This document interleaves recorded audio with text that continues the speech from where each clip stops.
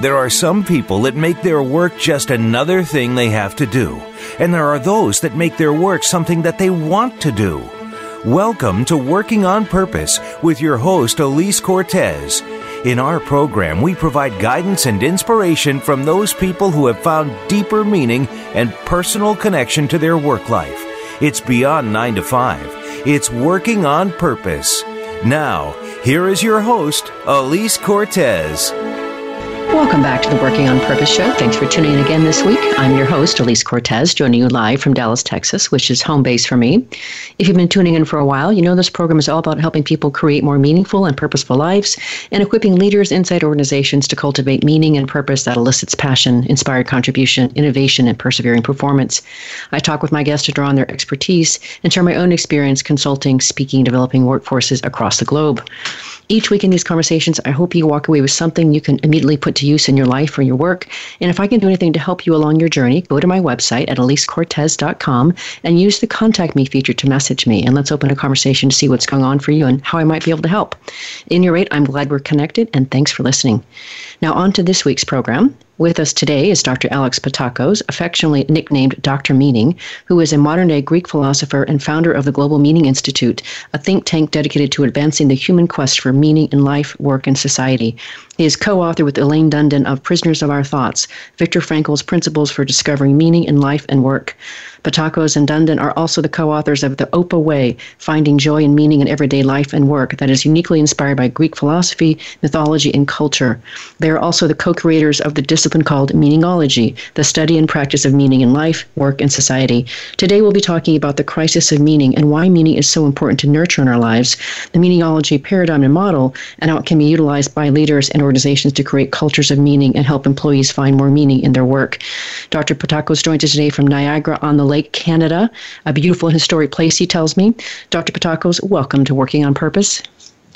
It's great to be with you, Elise. I've been looking forward to this wonderful, meaningful, working on purpose conversation. Me too. And I did devour both of your books. I thank you so much for penning them. And I also want to acknowledge it's wonderful that you have a beautiful, loving, and working relationship with your wife, Elaine Dundon. I think that is spectacular. I hope to find that one day in my own life. So I revere that. Well, thank you for that. I feel very blessed and honored as well. And I think it's also a unique combination because, as you can tell from reading the books, we kind of balance our different energies in terms of how we convey the message. And I think that's a really important and unique attribute that we bring. Mm-hmm. It's beautiful. So, it's good. Meaningful and beautiful. Yeah, thank you.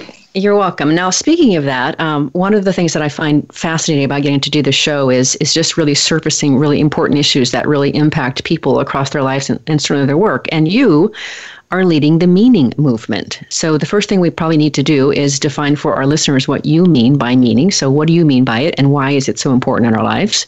Yeah. Very good question. It's a question that, as you can imagine, both Elaine and I get asked all the time. I think most of the definitions of meaning, when people actually go there, because oftentimes what they'll just do is do a quick survey of saying, do you find meaning in your work? Do you have purpose in your life? Or something like that, without really demystifying what that concept is. Most of the people that seem to be defining meaning look at it primarily as something that is significant or something that matters to us. And I think that that's fine up to a certain extent, but I think what Elaine and I have done in our work, and this is primarily because our work is really grounded in existential philosophy, probably more than anything else, is the fact that we ask deeper questions. And the question that really brought us to our definition of meaning is the fact that we are looking at things that effectively resonate with us, which allow us to find our true nature, what we call our core essence. And we typically know what is meaningful to us when it's almost like the song Good Vibrations by the Beach Boys, those listeners who would remember that group. Sometimes we have good vibrations when we meet someone, when we experience something. Other times the vibrations kind of separate us, or we realize that's not really what I'm interested in. And so the idea of meaning and really getting down almost to a quantum and metaphysical level is really what connects with us on a deeper plane. And I guess in that sense, it's something that allows us to determine what is meaningful by, in many ways, asking the opposite question, what is meaningless? And if you ask people what is meaningless in their work, in their life, it's very easy for them to come up with a laundry list. It's probably harder in some cases to initially start out about what's meaningful. But if you look at the meaninglessness question, you can start to convert that into something and say, okay, what do I have to do to make my job, my work, my relationship, where I live, less meaningless, and ultimately more meaningful? I like that. I don't know that I've actually heard that method of distinguishing meaning, but I like it. And then for our listeners to understand, those people who are maybe scratching their head, like, why are we having a show about meaning? Why is meaning so important in our lives? Well, we've done a lot of research. Of course, now this is something that goes back a lot of years. I mean, both Elaine and I have not only done research, we've worked in the business world, we've worked in governments, we've worked in a lot of different organizations, we've worked for organizations, we've worked with people literally in all stages and walks of life, cross-culturally. And I think one of the things that's really important to us is that some of the work that we did, go back 10 years, maybe even just 10 years ago, we were focused on how to help organizations become more innovative. And actually, Elaine wrote another book called The Seeds of Innovation, which is really a practical guide to how to create a meaningful culture, innovative culture, how to create opportunities for people to actually be more creative and able to take action and so forth, so that they can bring more innovation to their business, to their organization. And over the years of working in the innovation arena, and we actually taught the first integrated course in innovation management here in Canada at the University of Toronto, is the fact that we found that innovation would kick off with a bang, and then after a short amount of time, it would start to sizzle and fizzle, and then eventually it would just stop. And so we've really tried to look at, well, what is it? How do you sustain these great innovation initiatives over time? And most of the work that we did, we realized, well, those things are not extrinsically motivated necessarily. There are many things that happen that are more intrinsic. And these are the kinds of things, again, that relate to the meaning question, the existential question. So if your budget gets cut, or if somebody, say, doesn't like an idea that you present to your supervisor, your boss, a lot of times people just retreat, and then they don't want to come back with another idea, or the culture itself is so toxic that people say, well, why should I even try to innovate in this company when it really doesn't matter to me? And so those kinds of questions, which became really existential questions to us, became our driver for looking at what are those primary intrinsic motivators that keep people going when times are tough, not just when times are good, but when times are tough. And the more we got into that, the more it brought us to the meaning questions. Obviously, we'll get into this, Viktor Frankl, the psychiatrist, was a mentor, and he actually encouraged us to write our one book, Prisoners of Our Thoughts. And so the search for meaning in everyday life and work became kind of almost it was almost like branded in our soul, if you will. We said, look, we have to share how can people find deeper meaning in their life, which will help them in their workplace environment? How do we help people find meaning in their work, which will help them keep going even when times get tough? And as we all know, times do eventually get tough. They do indeed. And in fact, that does bring me to the next question here, Alex. And I love the way that you presenced all that for us, because it's so important people understand why this meaning stuff is so critical. It gets to the motivation piece. So I'm going to guess that a lot of people don't really realize that there is a meaning movement afoot. So let's talk about the crisis of meaning we're both dedicated to eradicating. Help us understand how vast this problem is and how it's manifesting in our lives. Yeah. Well, the meaning movement is not something that probably we could say we obviously started. I mean, meaning as we look at even going back to the pre-Socratic philosophers in ancient Greece, they were looking at, okay, how do we live the good life? And the good life to us has become the meaningful life. It's not just about materialism. It's not just about having more influence and power over other people. It's not just about money. And so some of these questions that, again, these are existential meaning questions, go back, millennia. But let's just go to the more current period, say go back to the 20th century, so we're at least closer to where we are now. Viktor Frankl, who was really a pioneer, meaning in psychotherapy and psychiatry, he back around the time of World War II identified what he referred to as the mass neurotic triad. And basically that triad consists of three characteristics, which he referred to as societal symptoms of problems that we needed to address. And again, realize that this is going back to World War II, around that period. One of them is addiction, the second one is aggression, and the third one is depression. And those three societal symptoms that were witnessed during that time period that Dr. Frankl was writing about them and speaking about them. Think about it today. Are they less or are they more? And as we all know, and anybody who's listening to this conversation that we're having, that addiction has not gone away. If anything, there are more types of addiction. It's much more prevalent today than it was in Dr. Frankl's time, and what he probably couldn't even imagine some of the addictions that we have today, such as the internet addiction and other types of things. Aggression. I mean, aggression is happening all over, from not just in areas in families and domestic violence. We're talking about aggression, when we talk about, say, the Antifa polarization, political movements of today. We've got violence on a geopolitical scale. We've got all kinds of things that are happening on the aggression side that, again, we're not just talking about going postal. We're not just talking about gun violence. We're not just talking about problems in bullying. All those things are part of this big thing. Many of these things didn't exist at a time when, at least they weren't evident when Dr. Frankl first talked about them. And then depression. Depression certainly has not gone away. So just if we look at those particular elements that were the mass neurotic triad that were articulated back in the days when Viktor Frankl first wrote about them, those things have been exacerbated over these last several decades to the point where, again, these are societal ills. And so to say that we can only treat aggression, addiction, and depression with drugs is an illusion. It's a fallacy, and it's really not the kind of thinking that we want to espouse and share with people. We want to help build people's capacity to address examples like the mass neurotic triad using a more humanistic approach rather than one that just assumes that we can reduce human beings into their component parts and do surgery. We can do. I used to work on the mental health system years ago, where we still used to do lobotomies. Do we want to do that? Do we want to implant electrodes in people's brains? And do we want to just fill them up with drugs all the time? Is that really solving and resolving societal ills? I don't think it is. And I think that most people listening would agree with that. And so the idea is that where are some of the bigger issues? How can we resolve them? How can we get to the core?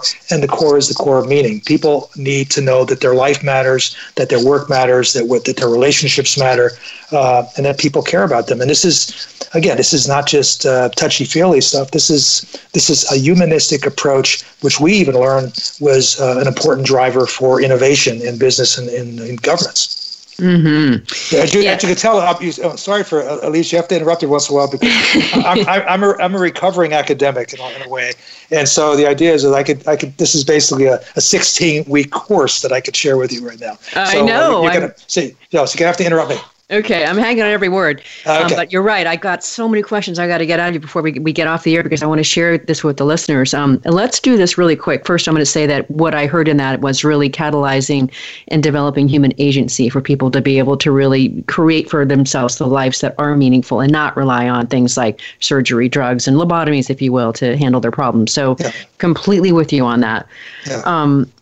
And that's only part of the issue. When you talk about the crisis is looming ahead. That, for example, is going to be affected by the so-called developments in technology. Mm-hmm. So as we move into AI and robotics and so forth, what are we talking about? In the case of working on purpose, to what extent are we in fact going to replace human beings with machines, with AI? And what is that? What are the implications of that on society and on human beings? These are the kinds of things that Elaine and I are trying to address in the work that we do through the Global Meaning Institute.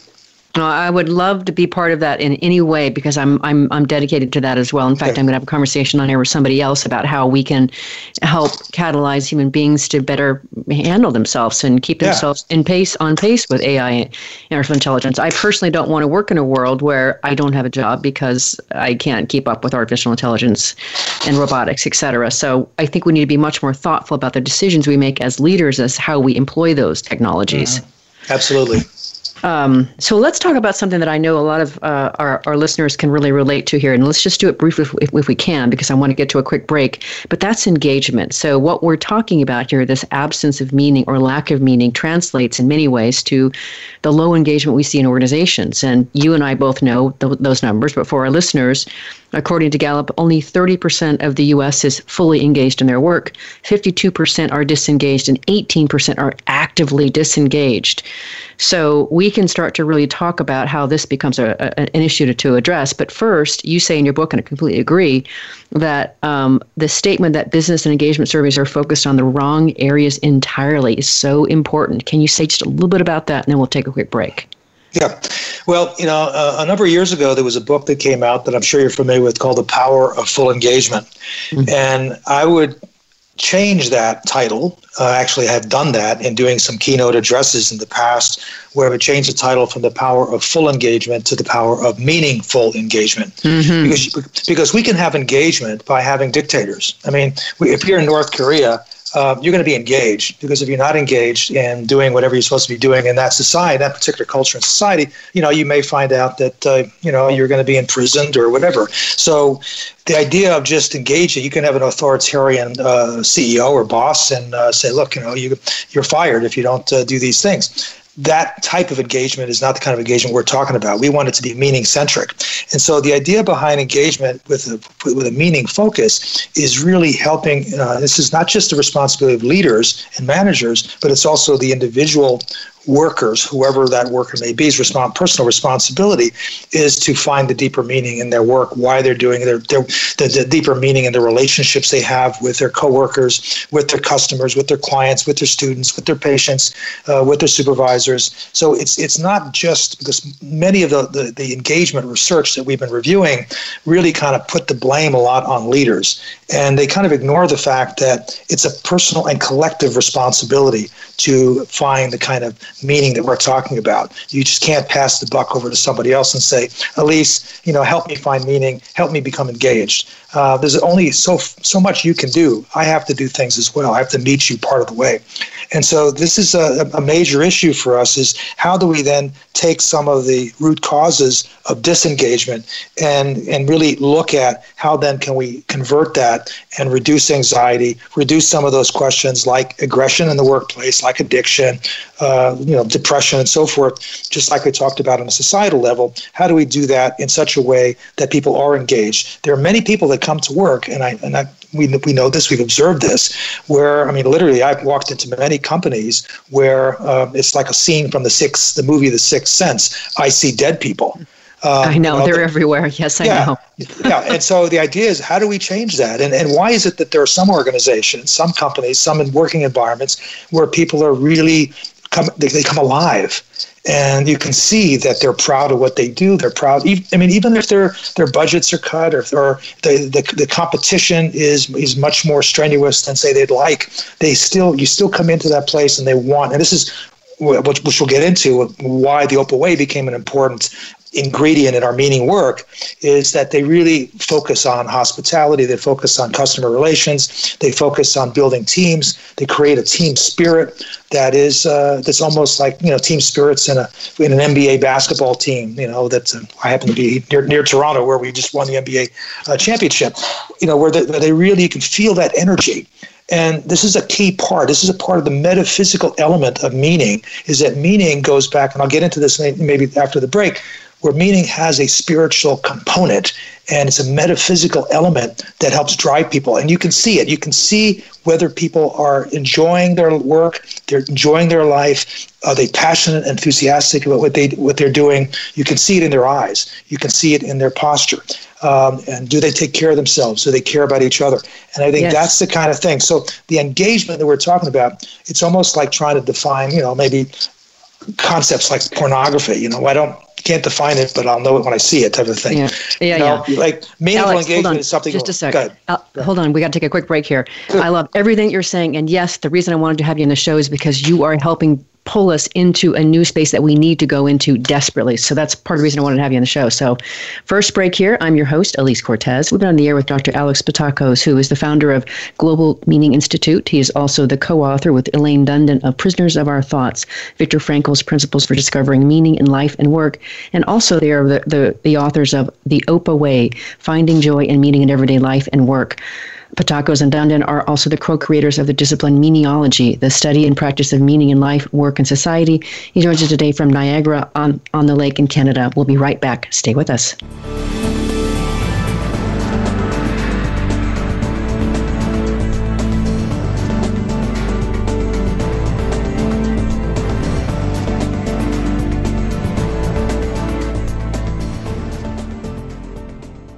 Elise Cortez is a speaker and engagement and development catalyst. She designs and delivers professional development, leadership, and engagement workshops and can bring her expertise to your organization. She will help ignite meaningful development within your workforce that will increase employee engagement, performance, and retention. To learn more or to invite Elise to speak to your organization, please visit her at www.elisecortez.com. She would welcome the opportunity to help get your employees working on purpose.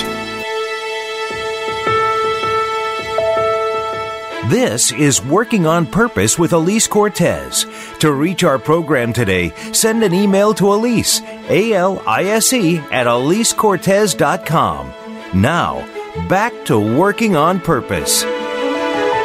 Thanks for staying with us and welcome back to Working on Purpose. If you're just joining us, my guest is Dr. Alex Patakos, who is the modern-day Greek philosopher and founder of the Global Meaning Institute, a think tank dedicated to advancing the human quest for meaning in life, work, and society. He is co-author with Elaine Dundon of Prisoners of Our Thoughts, Viktor Frankl's Principles for Discovering Meaning in Life and Work, and also the two of them authored The Opa Way, Finding Joy and Meaning in Everyday Life and Work. I'm your host, Elise Cortez.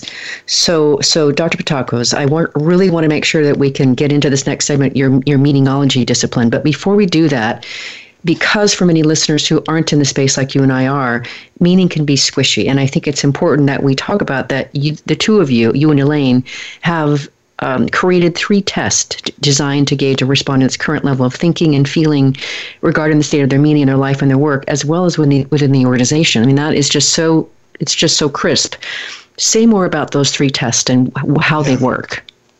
Okay, well let me first preface what I want to say about the tests that we've developed by saying that, one, it is interesting that you use the word squishy, or as other people will talk about, the soft side of work, the soft side of life.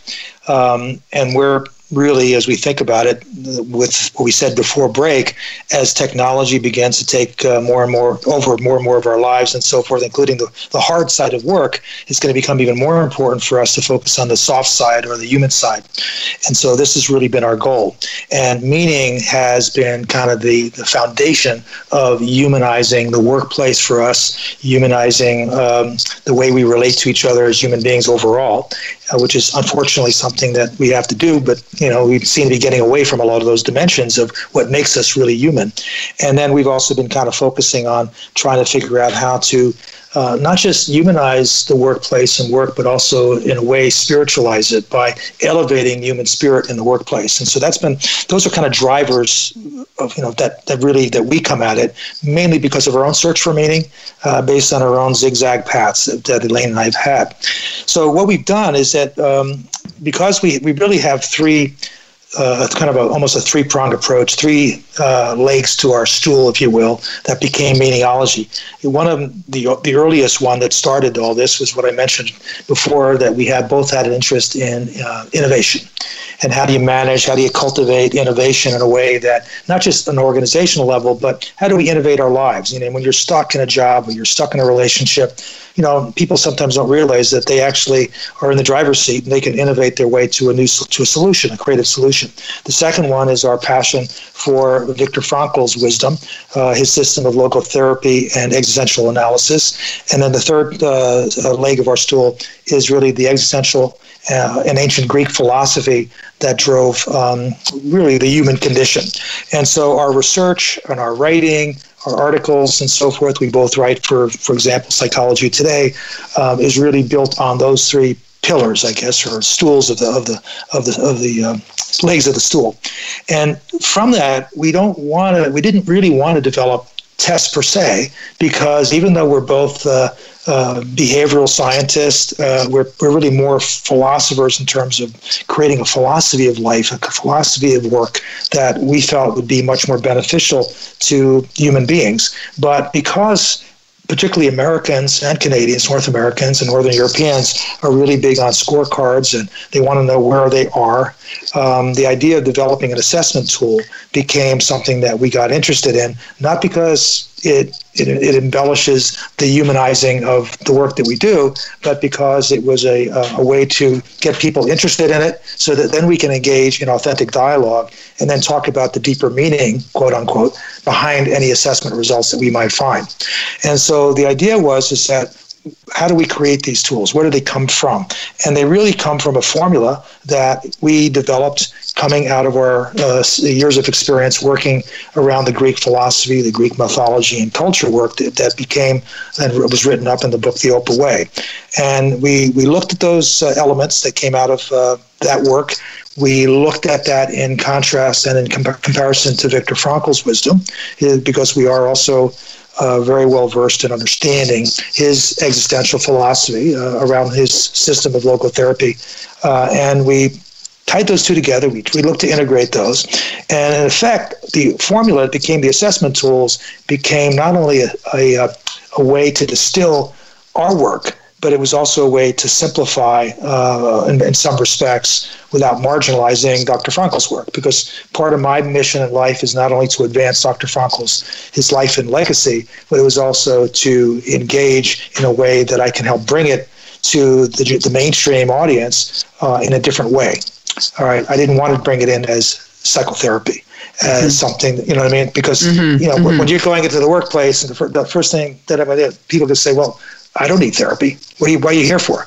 Well, we're trying to help elevate meaning in an organization. And as even Dr. Frankl would say, the question about meaning, the human questions about meaning, are really not symptoms of illness. They're really what makes us human. I mean, that's what distinguishes us from other living entities, that we can actually ask questions, existential questions about our own state of being. Why are we here? Where do we want to be? Those kinds of things. You know, what's our potential and how do we realize our potential?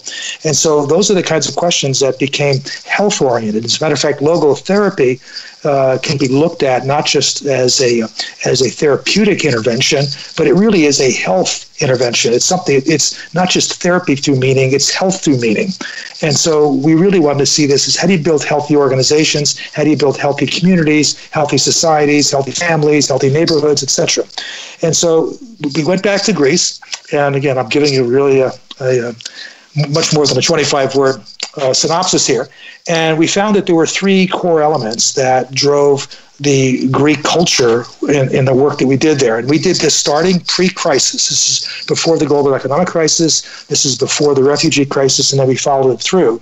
And we found that the three things that seemed to drive the Greek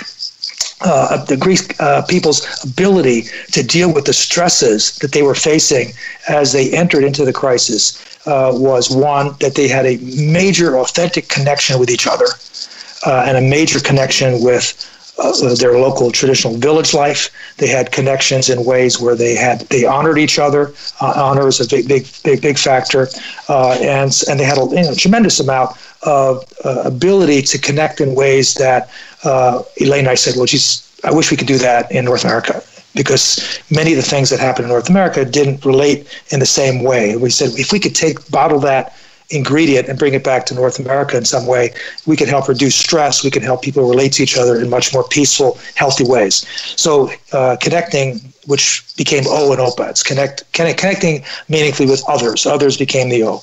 And then the second element was that they were engaged with a deeper purpose. The purpose, we all heard this saying that where there's a will, there's a way. Well, to paraphrase Dr. Frankl, we believe that where there's a purpose, there's a will.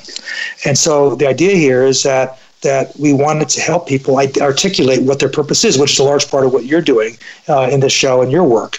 And so P became a core element of our formula for meaning, if you will. And then the third one, which is also very closely related to logotherapy and Dr. Frankl's work, is the fact that the Greeks are very, very open and transparent and authentic about expressing themselves, about their attitude in life. And this is where the word, if you take OP and A as an acronym here, but you put it together, it's a word in a common Greek word, it's oppa. All right. Yeah. And so you can't say oppa without, elevating your spirit, without, and so the idea behind many of the Greeks, unlike some of the folks say in some other cultures that are much more closed and armored in terms of how they express themselves, the Greeks embraced life, the good times, the bad times, the joys and the sorrows and so forth, with an attitude that was very resilient and also very appreciative. So we took the attitude element, we took the purpose element, we took the others element, and those three comprise the model, the new paradigm for meaning that we articulated and espoused in the Opa way. And then that model then was further enhanced, and that's when we started to go into the empirical base of developing assessment tools that allowed us to do quote-unquote training, capacity building around the meaning questions that people would have either individually on a personal level or in an organizational group setting or any type of group. And that became kind of the foundation for doing that. But I want to make it clear that the assessment tools in and of themselves are no good if you don't engage people on a humanistic level where they absolutely. Actually, you know what I mean? Yeah. And so, absolutely. So give somebody a score. I mean, that's not enough. We got to know is okay. Let's do a deep dive. Let's find out. Are you weaker on purpose? Let's talk about that. And then, as you know from reading the books, we have a lot of different things, a lot of we call them pathways to understand, practices to understand. How do you do a deep dive in purpose? How do you do a deep dive in your connections and with others? And how do you do a deep dive in terms of improving your attitude? All three of those components together comprise our formula for meaning. So when you look at that, and again, I'm not trying in any way to minimize the value of working on purpose, your program, but purpose is only part of the formula of meaning. It is not meaning. Purpose and meaning are not the same. And so it's important because there are many people who never have. They either die prematurely. They could die prematurely. They can die, before birth. They can die at a young age. They can die as a result of civil strife, war, disease, you name it. Their life still has meaning, even if they never were able to achieve a purpose per se that we would like to say is something that we'd all ideally like to be able to do. They never realize their full potential in that sense. But at the same time, we firmly believe, as Viktor Frankl did, that all life has meaning up to your very last breath. As a matter of fact, it could be way beyond our last breath because we have no idea what happens after that. And so the idea here is that meaning is the all-encompassing. It's almost like if you look at a frozen lake, all right, and if you look at a lake closely, there are little holes, and some of the holes, all right, all go down deep. Some of them only go to hit the surface really lightly. All of us are on a path. Ultimately, our path is to get down to the body of water that basically connects us all, which is under the ice. All right, and so each of us, some of us are more evolved than others in terms of we're more conscious of what we're doing. Some people have to repeat lessons over and over and over again until they get the insight. But the idea here is these are the things we're trying to do. And we're trying to use our assessment tools. We have workbooks. We have a coaching program. We have a journal that people can maintain so that they can keep track of to what extent are they navigating their life in a way that they're improving their O, their connections with others, their P, their engagement with purpose, and their A, their ability to embrace life with attitude.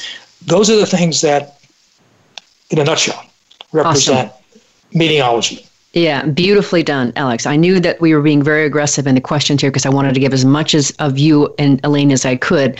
So hold that thought. We're going to grab our last break because after the break, I want to talk about how we can apply this inside organizations and in leadership. That's the next piece. Okay.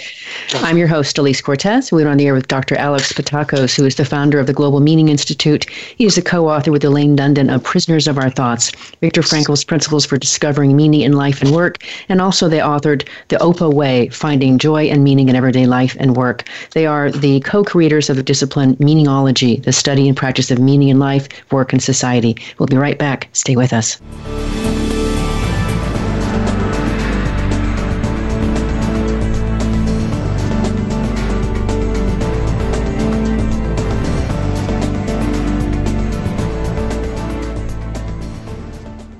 Elise Cortez is a speaker and engagement and development catalyst. She designs and delivers professional development, leadership, and engagement workshops and can bring her expertise to your organization. She will help ignite meaningful development within your workforce that will increase employee engagement, performance, and retention. To learn more or to invite Elise to speak to your organization, please visit her at www.elisecortez.com. She would welcome the opportunity to help get your employees working on purpose. This is Working on Purpose with Elise Cortez. To reach our program today, send an email to Elise, ALISE, at elisecortez.com. Now, back to Working on Purpose. Thanks for staying with us, and welcome back to Working on Purpose. If you're just tuning in, my guest is Dr. Alex Batakos, who is a modern-day Greek philosopher and founder of the Global Meaning Institute, which is a think tank dedicated to advancing the human quest for meaning in life, work, and society. He is co-author with Elaine Dundon of Prisoners of Our Thoughts, Viktor Frankl's Principles for Discovering Meaning in Life and Work, and also they co-authored together The OPA Way, Finding Joy and Meaning in Everyday Life and Work. Batakos and Dundon are the co-creators of the discipline of meanology, the study and practice of meaning in life, work, and society. I'm your host, Elise Cortez. So for this last segment, I wanted to give our listeners, Alex, the chance to really start to apply this stuff inside organizations. Before the break, you talked a little bit about how they could apply it individually, which is great.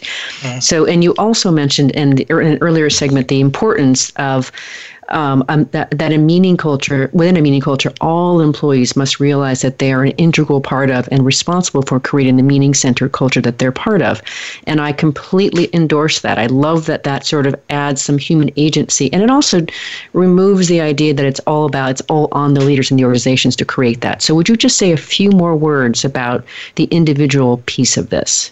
Yeah. Well, it's very important for everybody to appreciate that culture is something that is co-created. We all ultimately, how we practice our daily lives, whether it's at home or whether it's at work, ultimately is a contribution, one way or the other, to whatever culture that we're trying to ideally work within or live within. And so if we are not nice to our neighbors, that changes our neighborhood culture. If we are disrespectful at work, even if we're not the CEO or the senior manager, that has an impact on the quote-unquote culture. Culture, one of the many definitions of culture is that it really revolves around shared learned behavior, knowledge, behavior, and attitudes. So to the extent that we can share and develop a common understanding of the practices, the knowledge that we'd like to have, say, in the workplace, then that's at least a good starting point. And that's where we really need to get into some form of authentic dialogue in order to engage people in a meaningful way so that they can actually feel that they're part of the culture. And so when you look at some of the recent leaders who are probably well known in the business world. For example, there was not too long ago a Forbes article written by Jack Welch, the former CEO of GE, and he basically put out a call to have that one of the most important core competencies of a leader is really to be the chief meaning officer. And that their role is to help people that they work with find meaning in their work. That's a leadership challenge. There have been others. There was we wrote about a person who was the former head of the Medicaid Medicare program in the United States, who felt that it wasn't enough just to do report cards and track performance, et cetera, that the real magic of leadership was in helping people find meaning. So we're starting to see in a growing awareness that the meaning question, particularly as we look at the changes that are happening in the workplace, the changes that are happening in technology, that people need to find something other than extrinsic motivators. It's not enough to get more money. It's not enough because we're going to start seeing so many changes just on the technological front that could do damage to the cultures. So the cultures have to become more humanistic. They have to focus on understanding what are the key drivers that will allow people to get along, to be healthy, to be resilient, to stay engaged, even to be innovative. And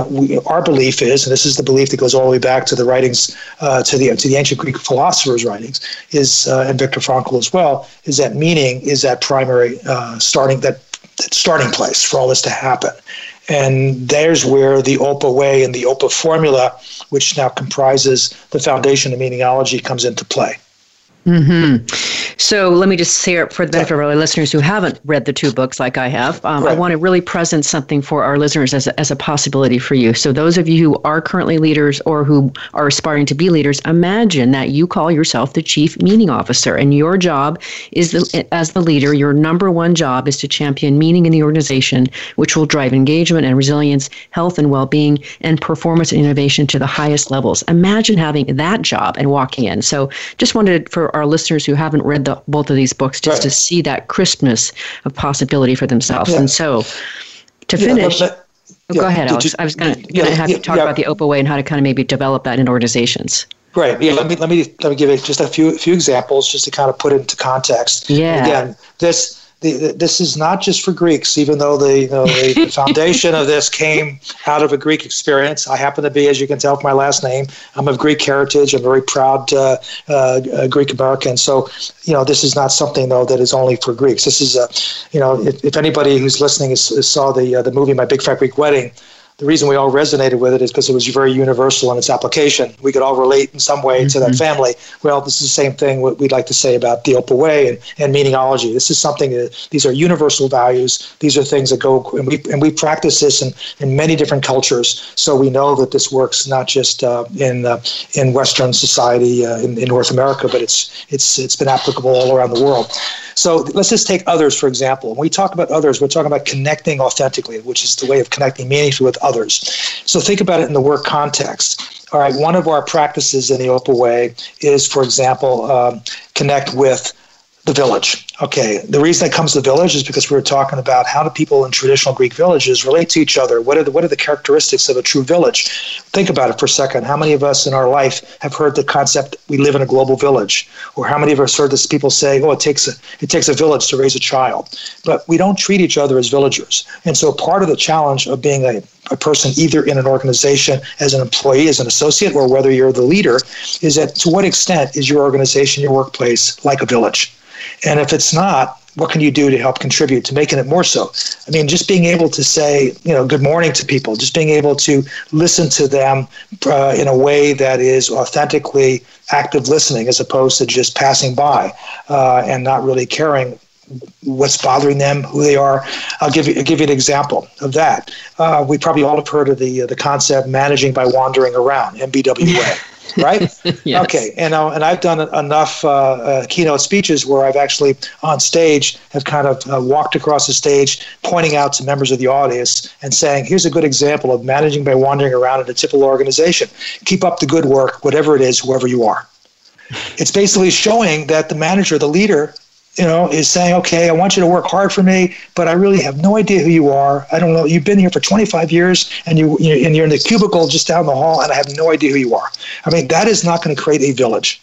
Right? And so the idea is that what can we do to create connections between people through the village? What can we do the same thing? There's another practice we have in the under O in the OPA way on hospitality. The Greeks are very well known for their hospitality and being caring for people. Well, many people in our society in Northwestern North America are really focused more on the transactions that take place in an organization.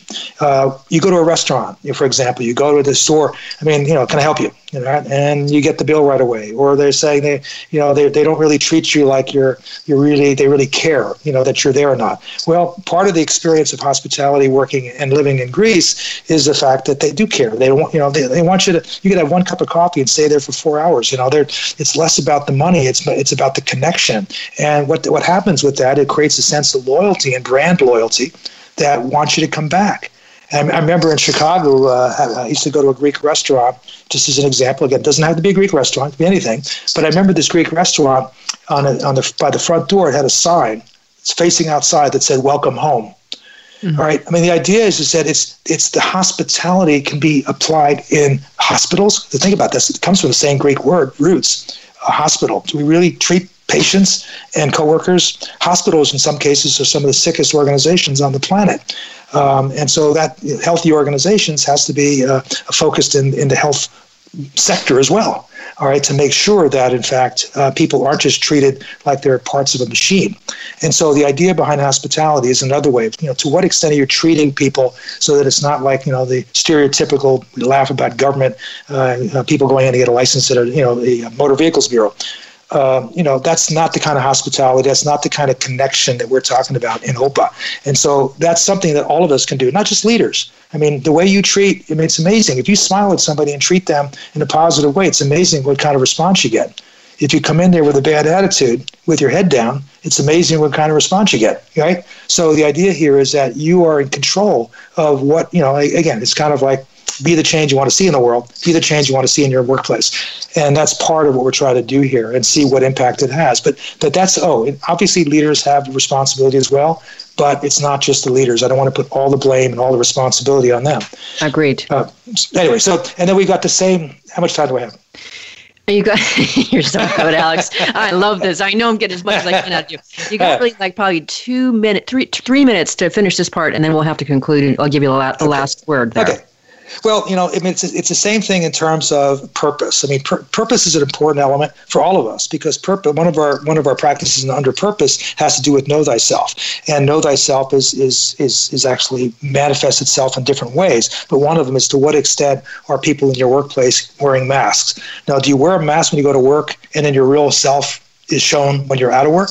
Well, if that's the case, then in a lot of ways, you're not being authentic and you're not going to really create the kind of engagement that we talked about earlier. So the idea behind know thyself is, one, know your own values, your core essence, explore it. It's ongoing. I mean, the search for meaning, is something that we all ideally would like to see manifest in our lives.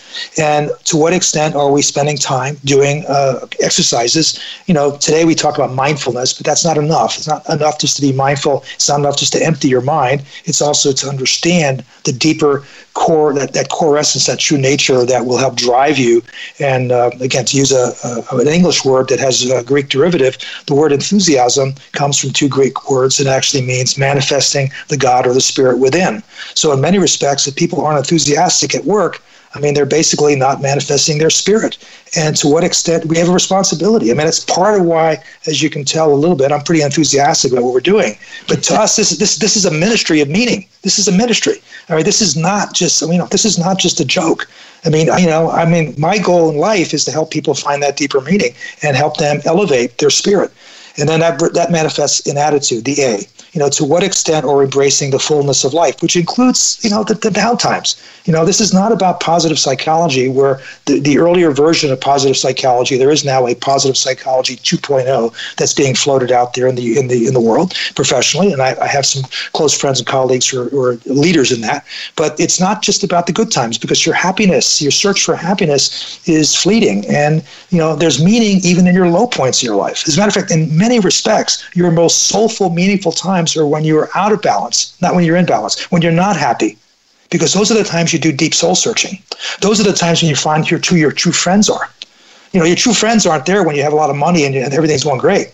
Your true friends are the ones that show up when things are, starting to go down the tubes. And so these are the kinds of things. And so to what extent can you then use your connecting with your friends, that connecting meaningfully with others, in order to embrace life, the fullness of life, and raise your attitude, to be appreciative with an attitude, to be resilient attitude. Those are the kinds. So the combination, the interdependency of OP and A is what has become part of our empirical data base. And so doing the assessment tools has given us some empirical evidence about the O, the P, and the A, the combination, the interaction effects. And similar to Viktor Frankl's work, attitude and what we wrote about in Prisoners of Our Thoughts, attitude is a good starting place. If we've got a bad attitude, it's pretty damn hard to connect with others, and it's pretty hard to engage with deeper purpose. You got to believe that, your attitude is going to, in fact, help drive you forward and upward. Beautiful way to finish, Dr. Alex Boutakos. It has really been my privilege to have you on the show. This is a vitally important conversation to have, and I, like you, am committed to bringing humanity back to the workplace and making it a joyful place for everyone. So thank you for sharing your scholarship, your heart, your soul, everything with us today. It's been a privilege. Thank you very much for having me. Listeners, if you want to learn more about Dr. Alex Boutakos and the work he and Elaine Dundon do at the Global Meaning Institute, visit globalmeaninginstitute.com. Again, globalmeaninginstitute.com. Last week, if you missed the live show, you can always catch it via recorded podcast. We were on the air with Wei Li Xiao of Omada Health. We talked about the insistent and irresistible nudge he felt for years to step outside his comfort zone, endure a severe health scare, and take the leap to pursue what he calls his 2.0, a life and career built on meaning and purpose. Very arresting and inspiring story. Next week, we'll be talking with Karen Millsap. She's a resilience coach and founder of the Grow Flow community. She has an incredibly remarkable story of overwhelming pain, loss, and defeat that put her on her path to purpose. See you there. Remember that work is at least a third of our life, so let's work on purpose. We hope you've enjoyed this week's program. Be sure to tune in to Working on Purpose, featuring your host, Elise Cortez, each week on the Voice America Empowerment Channel. This week, find your life's purpose at work.